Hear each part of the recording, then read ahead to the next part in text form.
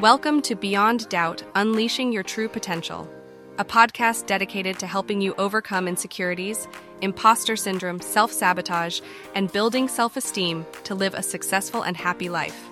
And now, introducing your host, Fearless Dennis.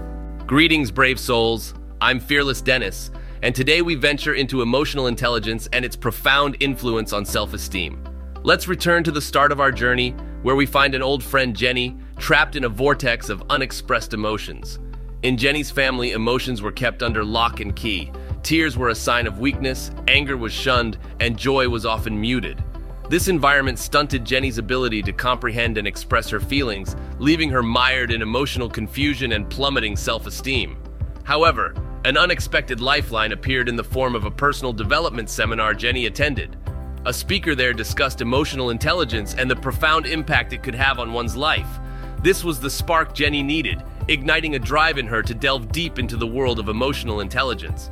Jenny plunged into books, seminars, and counseling sessions, gradually developing the skills to identify and express her feelings effectively. It wasn't an overnight transformation. There were setbacks and missteps. However, the more she practiced emotional intelligence, the more her life began to change. She started to recognize and honor her emotions rather than suppressing them. Anger became less of a raging storm and more of a signal for boundary violation. Sadness was no longer an abyss, but a sign of something meaningful lost. Happiness grew from fleeting moments to sustained periods filled with gratitude and contentment.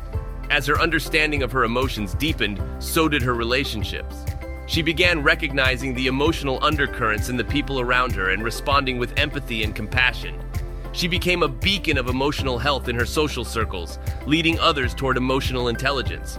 Moreover, as she understood and regulated her emotions, her self-esteem skyrocketed. She was no longer the prisoner of her feelings, but the master. Her emotions became her guides, leading her toward a life of fulfillment and self-respect. Let's distill Jenny's journey into actionable tips. 1. Identification. Start noticing what you're feeling and why. This awareness is the first step in emotional intelligence. 2. Expression. Don't bottle up your feelings. Find healthy outlets for expressing your emotions. It can be as simple as talking to a trusted friend or writing in a journal. 3. Regulation. While expressing your emotions is essential, it's also crucial not to let them overwhelm you. Learn to calm your emotional storms through techniques like mindfulness, deep breathing, or even taking a break from a situation. 4. Empathy. Understanding others' emotions can enhance your relationships and emotional well-being. Practice listening with heart and showing genuine care and understanding. Jenny's tale embodies the transformative power of emotional intelligence. We can navigate our dynamic landscape with emotional intelligence, leading to healthier relationships and bolstering self-esteem. As we close this episode, anticipate the journey ahead. In the next episode, we'll delve into staying present, the role of mindfulness in enhancing self-confidence. Until then, brave souls, remember to embrace your emotional spectrum. It's not your foe, but your guide. Until our paths cross again in the next episode, stay brave and curious and continue growing.